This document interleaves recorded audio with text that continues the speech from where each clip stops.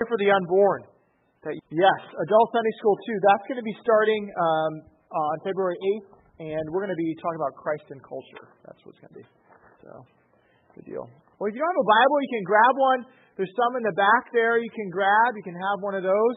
If you don't own a Bible, I encourage you, take it, have it. That Bible is there for you to take home and read and enjoy as you like. So I encourage you to do that.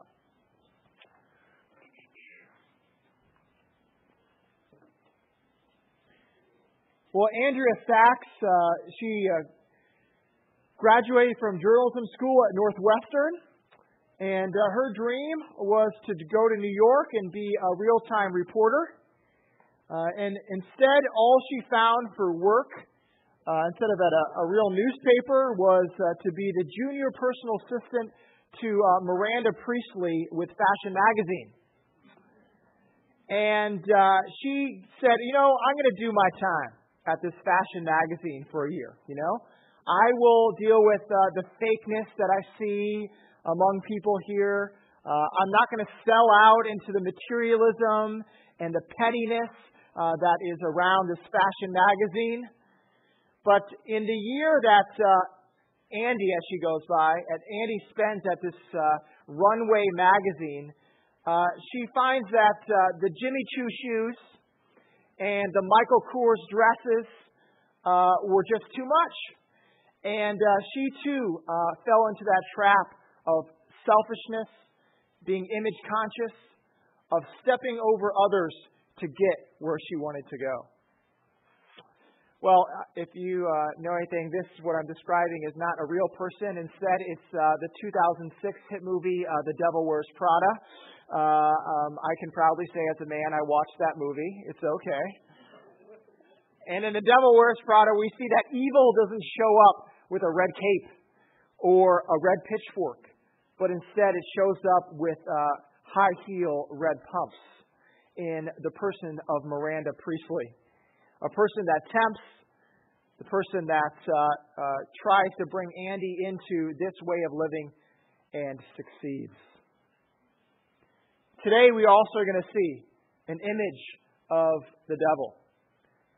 Not, again, that red pitchfork image we might have, or those horns, or whatever it might be. Instead, a person masquerading as the angel of light, who is very subtle and crafty, and whose ends are very destructive.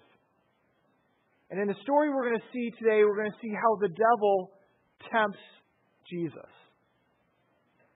And hopefully we can extrapolate from this passage in Luke how the devil ends up tempting us. What does that look like? So that's the question I have for you this morning as we look in this text in Luke chapter 4.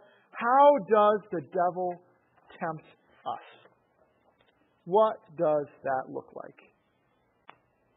So turn with me. It's on page 859 in the Pew Bibles. And encourage you to pay attention as we read God's Word. And Jesus, full of the Holy Spirit, returned from the Jordan and was led by the Spirit in the wilderness for 40 days, being tempted by the devil. And he ate nothing during those days. And when they were ended, he was hungry. And the devil said to him, "If you are the Son of God, command this stone to become bread." And Jesus answered him, "It is written, man shall not live by bread alone." And the devil took him up and showed him all the kingdoms of the world in a moment of time, and said to him, "To you I will give all this authority and their glory, for it has been delivered to me, and I give it to whom I will.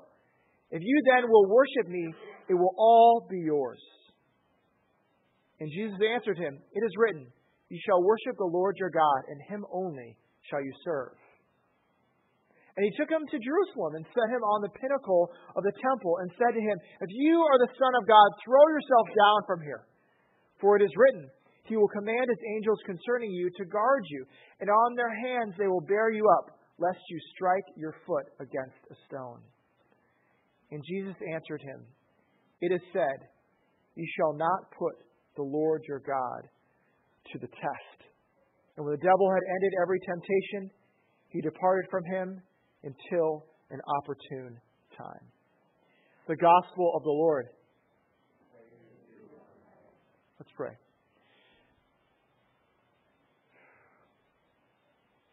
God, we do need you in this time, especially talking about a heavy subject like this. God, we need your protection. We need your Spirit. We need you to guard us from all temptation.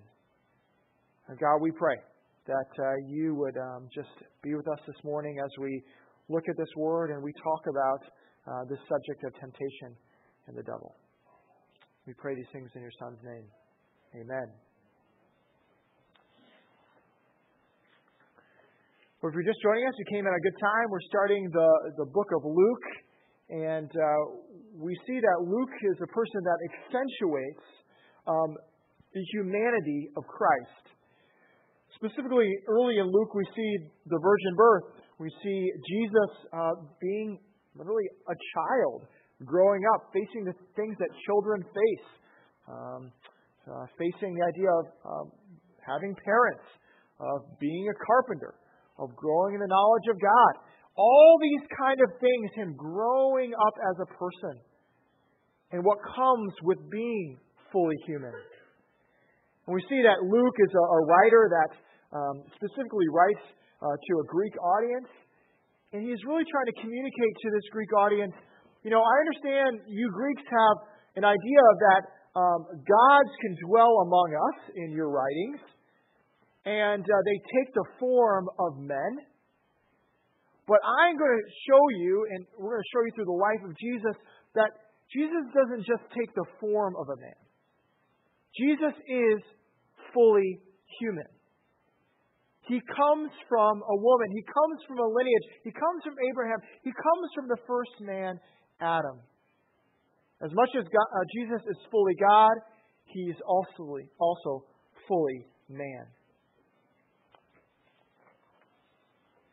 And we see also that Jesus' ministry is coming and starting. And we see that he was put in a position where John the Baptist kind of anointed his ministry and baptized him. And in this baptism, God came upon him through the Holy Spirit came like a dove. And God said, "This is my beloved Son, who I am well pleased." God, this is big. This is like the fireworks of ministry. It's all started. Here it is. Jesus is the one to start his ministry. It's already all the time of his childhood, all this work he's done. Now he's the age of 30. Let it begin. But instead of Jesus just starting his ministry in the sense we might think of miracles and healings and doing all the work, we think of Jesus, the first start of his ministry is being in the desert for 40 days, fasting. 40 days is symbolic and also would make us think about the Old Testament. 40 years was the amount of time that Israel wandered in the wilderness. 40 days was how long the storm was that Noah and his family was in the ark. 40 days is the amount of time that Moses fasted. 40 days was a symbol of times of testing and pressure and trial. And here is what Jesus is starting to begin his ministry, being in that place. I think the point is this. Being made flesh, being a human, Jesus starting his ministry with trial and temptation shows us that even Jesus faced the things that we do in life. Hunger, thirst, temptation, pressure, trial. And we see that Jesus also is in a world in rebellion. A world that is broken, that is run by a deceiver, by the prince of the power of the air, the devil. And that is also what Jesus is facing in this temptation. So devil, it's a Greek word, diablos, and again, that's where Luke is coming from more of a Greek background, so it would be fitting that he used the Greek language for it. And it literally means accuser. And we see in the Hebrew, instead of using the word devil, they use the name Satan. which means adversary. So you can see these names of devil and Satan are kind of intermixed and used to equal each other depending on the gospel writer and, again, the audience that he is talking to. And we saw that last week I talked about this. I said the Bible is historical, that it is reliable, that we can look at its historicity and see that Jesus did exist, that he did do something, and it's something that we can't, even our modern kind of critical kind of thinking, a scientific world, that it has cred. Now, do I have to backtrack? I think if you're anyone that is coming from a modern world and from scientific reason, as I've just said, the Bible is historical, and now I just read a story about a figure, the devil, coming and talking to Jesus. Really? An actual devil? You believe in that stuff? Is that really true? I mean, that sounds very kind of mysterious and far-fetched and maybe be allegorical, but not really true. For some of you, might have no problem with the idea that a devil exists. But I want to give this warning to you. And this is the first temptation that I think the devil uses. I will quote Lewis on this. There are two equal and opposite errors into which our race can fall about the devil. One is to disbelieve in their existence. The other is to believe and to feel an excessive and unhealthy interest in them. They themselves are equally pleased by both errors and hail a materialist or a magician with the same delight. Two equal and opposite errors. One to deny the existence of the devil, and the other is to exaggerate the devil's control.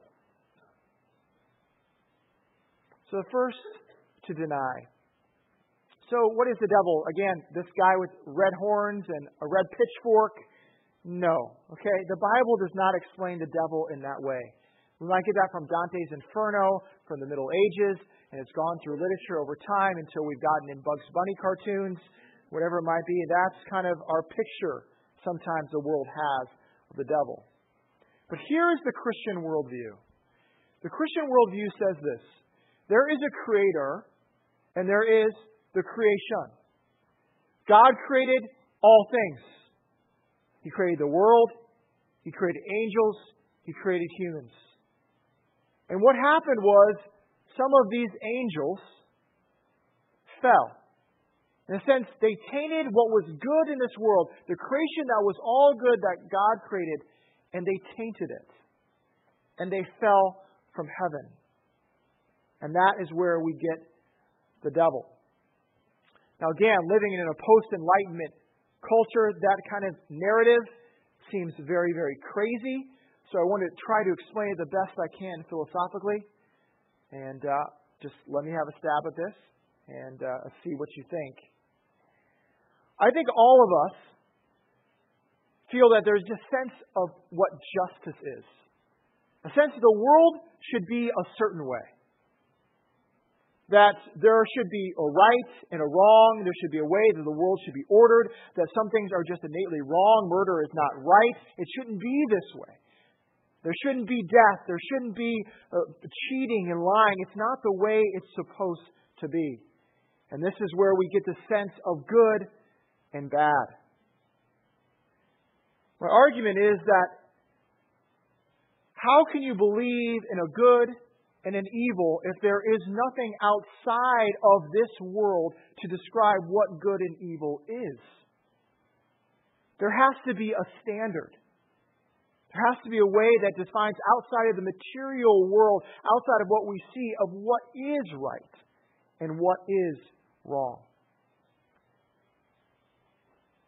That's my first argument for the existence of God. But then there are many that would say this, especially among Eastern thoughts, that there is evil and good, And it is all within the world and what we see, but it is all just the one. There is no creator and creation distinctive. There is just the one, the creation. And you throw everything into this creation, good and bad, and sickness and death and hope and love. All these things come together. The yin, the yang, Hindu thought, whatever it might be. They're all just part of the one. And they are co-equal, struggling through time. This is the reason I have a problem with Eastern thought.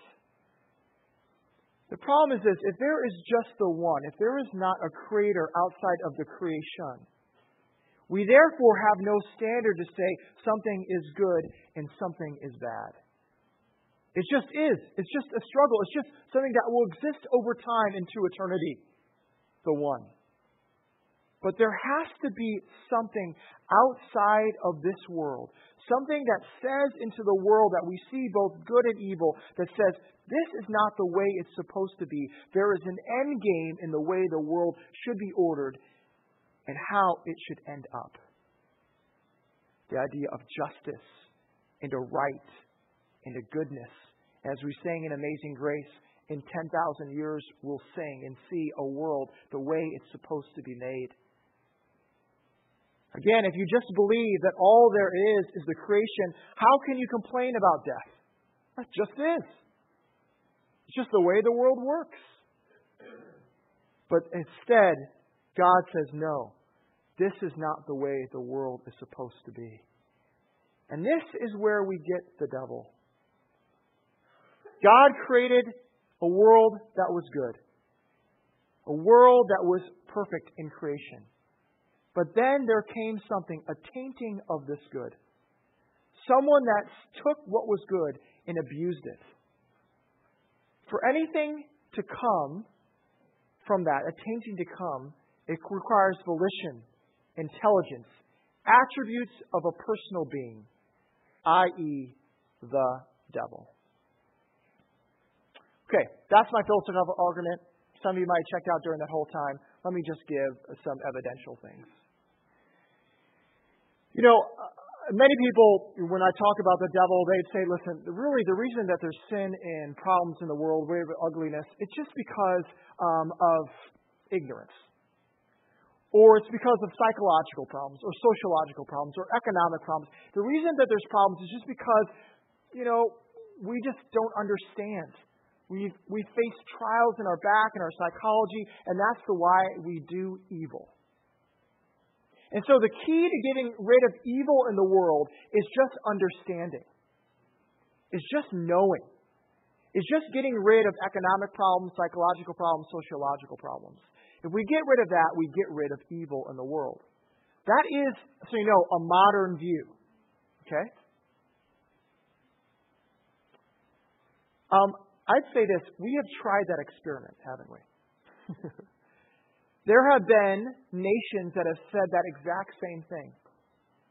Russia, communist Russia said, okay, the way to get rid of evil is to get rid of those psychological, sociological, economic problems, and then evil will not exist. Those experiments I hope we've seen in the 20th century have failed.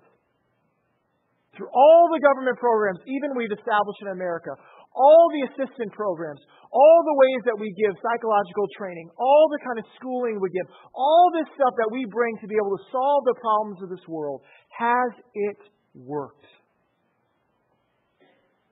No. You would think, though, in the most enlightened time of human history, that evil would be less. But many times it's not. It's worse. My argument again is there is a real force. There is a real person and action in spiritual world that is working upon us as individuals, upon governments, upon society. That is working from the outside to corrupt this world, to rule this world. Oh, Dan, this is such an enlightening sermon and so positive. I'm sorry. But I think the problem is many times we can exaggerate this. We can move from an idea of the first temptation of denying it exists to the place of exaggeration. And that pendulum moving that far is just as dangerous. And what it does is you say, the devil made me do it. The reason that I sin, the reason I have problems is because that evil force working upon me, the devil made me do it. That is not what the Bible says. In fact, we are still culpable. We are guilty. Everyone is without excuse for the choices that they make. You cannot blame the devil for them. It is our own choices. It is our own sin. It is our own falling into the devil's temptation. The devil can work upon us, can tempt us, but it is us that chooses. And there is a lie that the devil does, and he does it to Jesus. He says, Jesus, I can give you this whole world. I have the right to give it to you. And it's really a half-truth. Yes, the devil at this time is the ruler of this world. But the truth is he will not be victorious over this world. He has lost the battle for the world. He is not the one that can give the world to Jesus. Instead, only God can. And we see that Jesus is victorious and powerful over the devil. And when we read the book of Luke, we see that Jesus himself is the one that can cast out demons, the one that has power over this realm. I like what Alistair Begg says about this. The devil is in checkmate.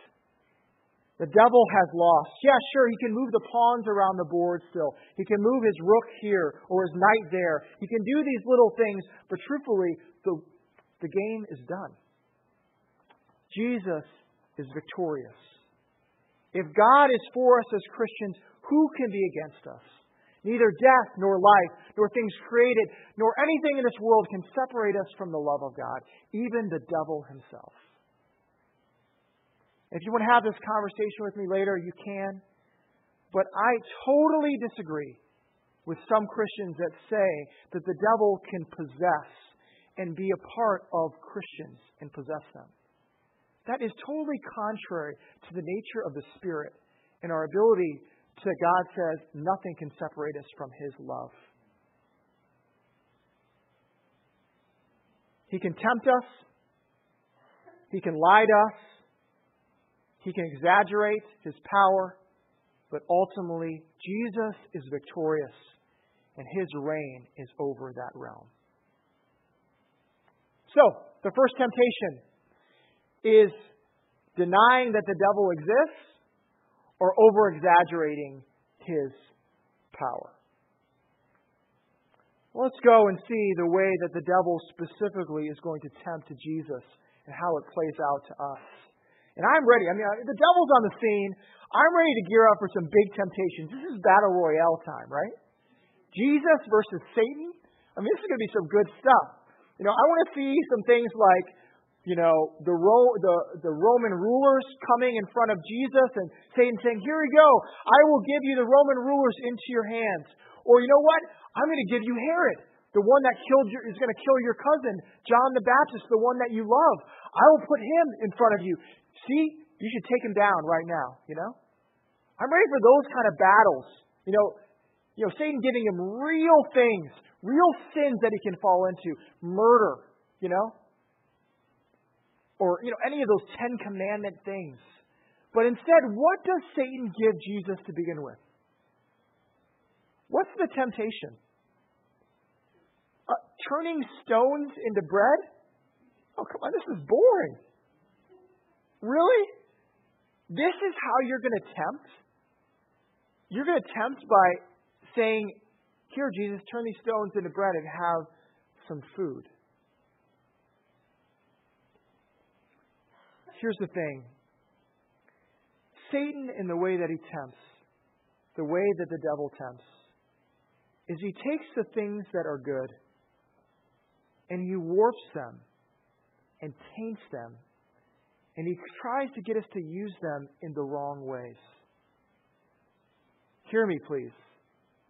Temptations are the strong appeals to satisfy legitimate desires in wrong circumstances with strong means for wrong motives. Temptations are the strong appeals to satisfy legitimate desires in wrong circumstances with strong means for wrong motives. The Bible teaches the ends do not justify the means. God cares as much with the motives as He cares about the end result. And the devil, usually when he tempts, is tempting over our motives and our hearts and getting us to taint what is good. And here he is doing this to Jesus. Jesus, come on. What's wrong with bread? You need to eat. Everyone needs to eat. There's nothing wrong with this. And here's the problem. The devil is getting over a wrong motive that Jesus could take. The point of Jesus' miracles is not for Him to fulfill selfish desires. It is for Him to serve others. That is throughout His ministry. He doesn't do miracles to serve Himself. He does it to serve humanity. The mission of Jesus was not for Him to get the glory. Instead, it was to serve and to seek what was lost. And here the devil is trying to get Him to reverse the very mission of what He was after.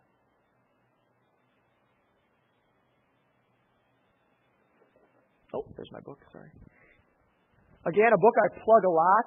Sorry I plug it so much. But if you ever want a book that talks specifically about this issue of the devil and how his tempting works, the Screwtape Letters. Next to the Bible, this is my favorite book because I think C.S. Lewis is able to talk to the psychology of man and what we face better than almost anyone in the modern world. And in the Screwtape Letters is an allegory about a senior devil, Screwtape, talking to a junior devil, Wormwood. And in this, we see the way that they talk about their patient, a human, and how to tempt this human. And specifically on this issue of taking the good and tainting it, this is the kind of conversation that happens. Here, let's see the conversation between two devils and what it looks like. Never forget that when we are dealing with any pleasure in its healthy and normal and satisfying form, we are, in a sense, on the enemy's ground, meaning God's ground. I know we have won many a soul through pleasure. All the same, it is God's invention, not ours. He made the pleasures. All our research so far has not enabled us to produce one. All we can do is encourage the humans to take the pleasures which our enemy God has produced, at times or in ways or in degrees which He has forbidden. Hence, we always try to work away from the natural condition of any pleasure to that in which it is least natural, least redolent of its maker, and least pleasurable. And please hear this. An ever-increasing craving for an ever-diminishing pleasure is the formula. An ever-increasing craving for an ever-diminishing pleasure is the formula.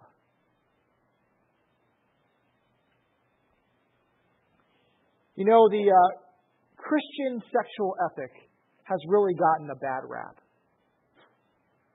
God is such a prude. What a prude. Really? Sex in the confines of marriage between two people? Come on. God, get with the program. That is hard and that is difficult. We don't need to do that. Here's the thing. Sex is not bad. Sex is really, really good. And God is saying its goodness is best appreciated within my design and how I have done it. And here, the devil will say time and time again, why enjoy pleasures under God's way? It's okay to break the rules. It's okay to do X, to do Y. But instead, God is saying if you really want to enjoy the pleasures of this world that I've made, have it within my confines. The devil is trying to get you to enjoy pleasures that will not lead to pleasure, will only lead to enslavement. And Jesus' response is so fitting. Please look at this. The devil says, if you are the Son of God, command this stone to become bread. And in verse 4, and Jesus answered him, it is written, man shall not live by bread alone. Do you see what Jesus is quoting? He's quoting the very statements that the Israelites were making when they were in the wilderness. And what were they saying? God, we are in the wilderness and you have not given us food. It would be better if we were back in Israel, back in Egypt as slaves, than to be out here in the wilderness free. It would be better if we were there in Egypt eating what they gave us rather than out here in the desert under your authority. And that is where it says, again, man does not live by bread alone.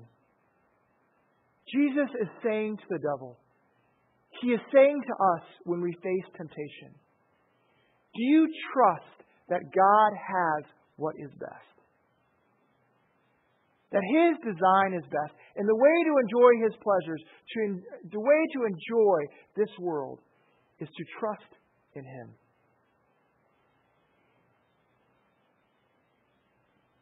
I will posit this, and then we'll move on.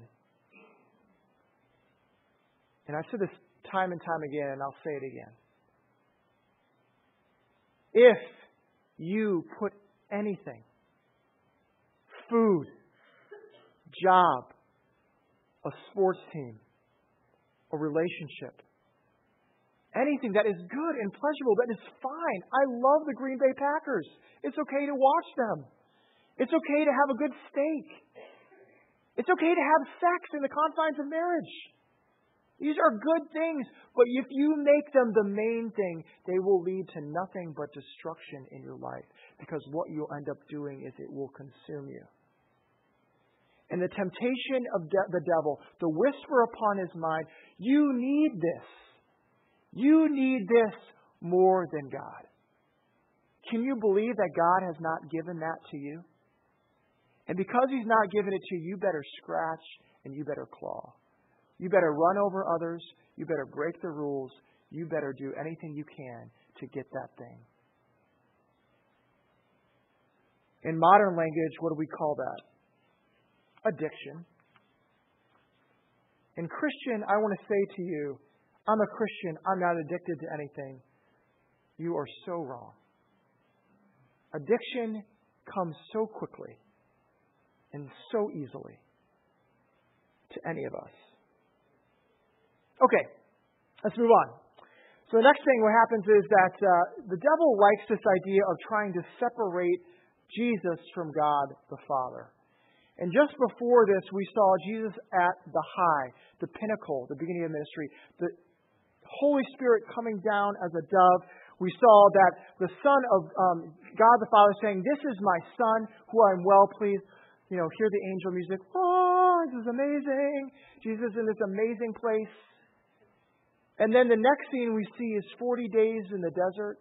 And we see the devil pressing against what we just saw. Are you?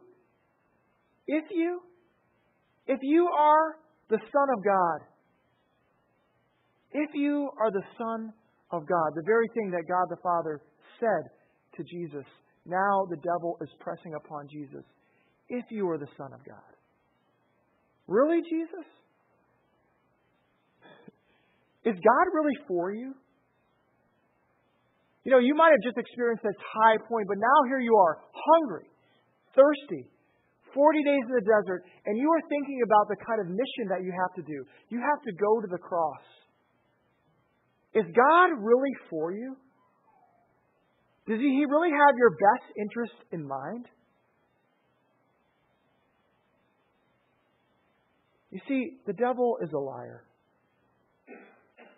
He's trying very hard in this low point that Jesus is in, this place where He's hungry and thirsty, to say, really, God is for you, He wants what's best for you. He is, in fact, not going to allow you to rule this world. He's not going to be there for you, but instead He's going to put you on the cross and forsake you. That's a mission of someone that is for you. Again, the devil is a liar. He started from the beginning. He says to Adam, if you eat this fruit, or to Eve, if you eat this fruit, you surely will not die. He lies. Time and time again.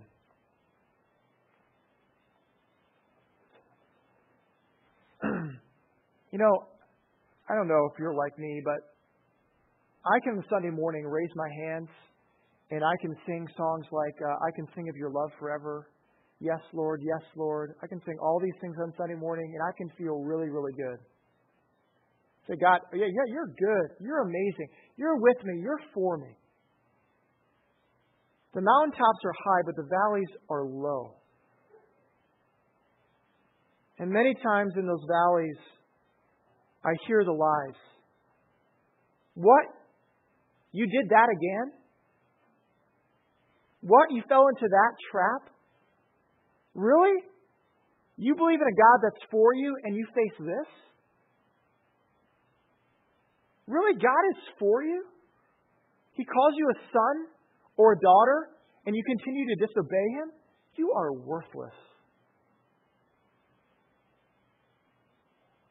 You know what? You might be best on your own. Why be in relationship with God? Then you tried it. It was a phase of life. Just move on. You don't need Him. He's not truly for you. He doesn't have what's best for you.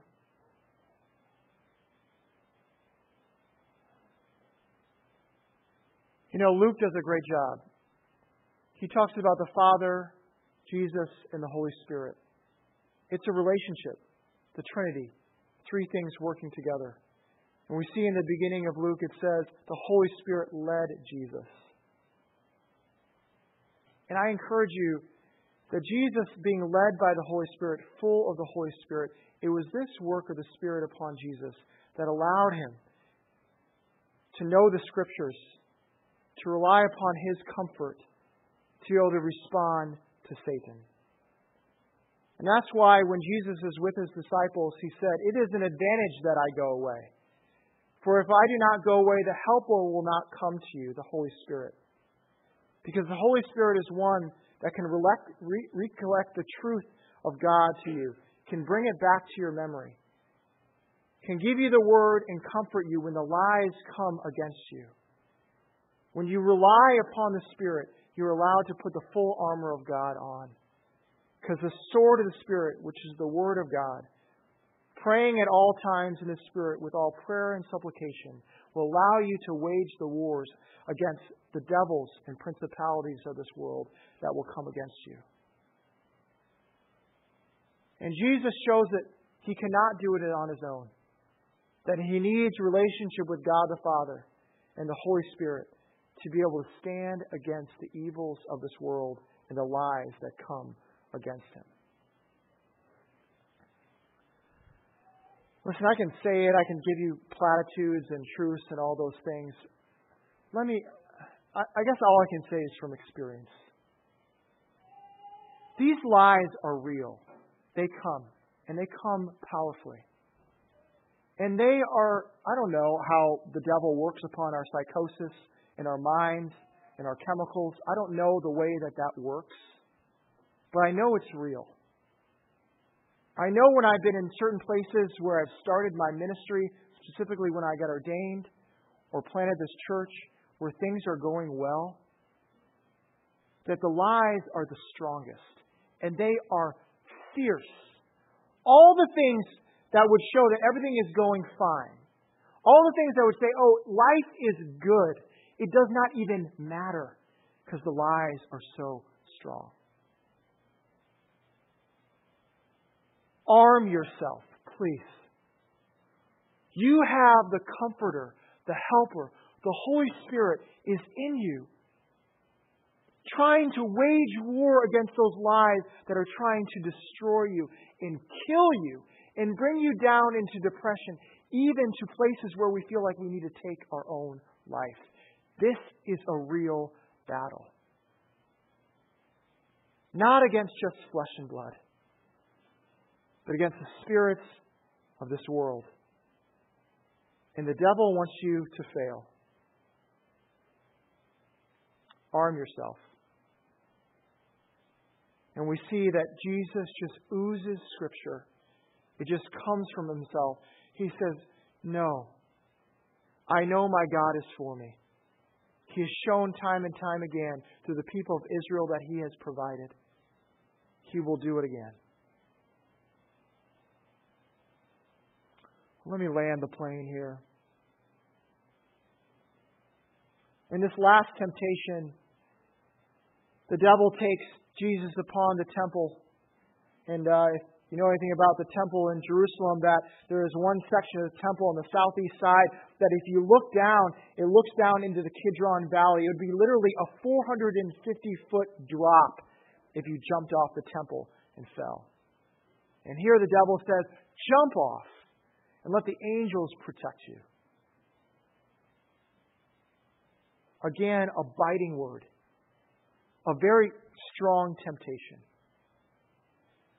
Jesus, look, in front of all these people, in front of the authorities and the priests and the rulers of Israel, show them that you are powerful and mighty and that God is for you. Show them that you are the ruler of this temple by God protecting you.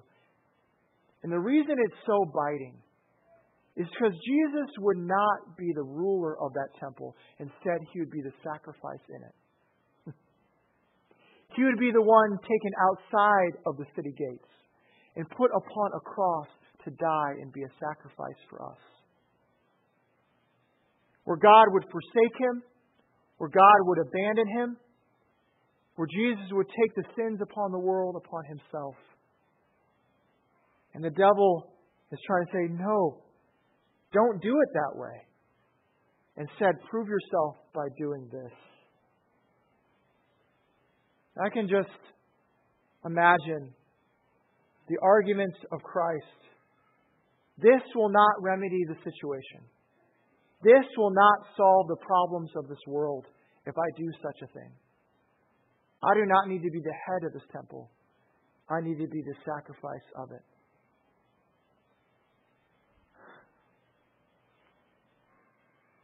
Look with me. Here's Adam at the beginning, in the garden, with all the food he could ever ask for, with being sustained in all ways. And Satan comes to him with one temptation, and he falls.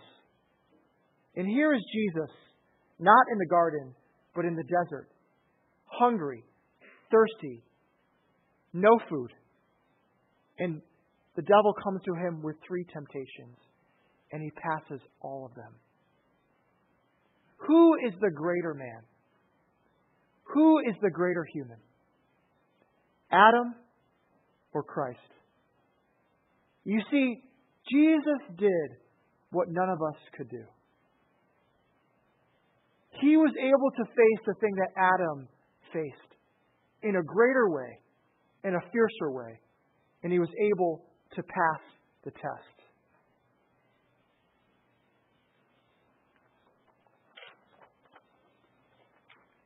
And that's why it says in Hebrews, therefore he had to be made like his brothers in every respect, so that he might become a merciful and faithful high priest in the service of God, to make propitiation for the sins of the people. For because he himself had suffered when tempted, he is able to help those who are being tempted. That is good news. Dan, you don't know what it's like to be single and to face sexual temptation. Dan, you don't know what it's like to face the financial problems that I am going through. You know what it's like to feel like you're hungry sometimes when you can't get the food that you want. You don't know what it's like to see a parent suffering. You don't know what it's like. In fact, I don't. But there is one that does. Isn't that one that's worthy to be worshipped? Isn't that one worthy to give our lives to?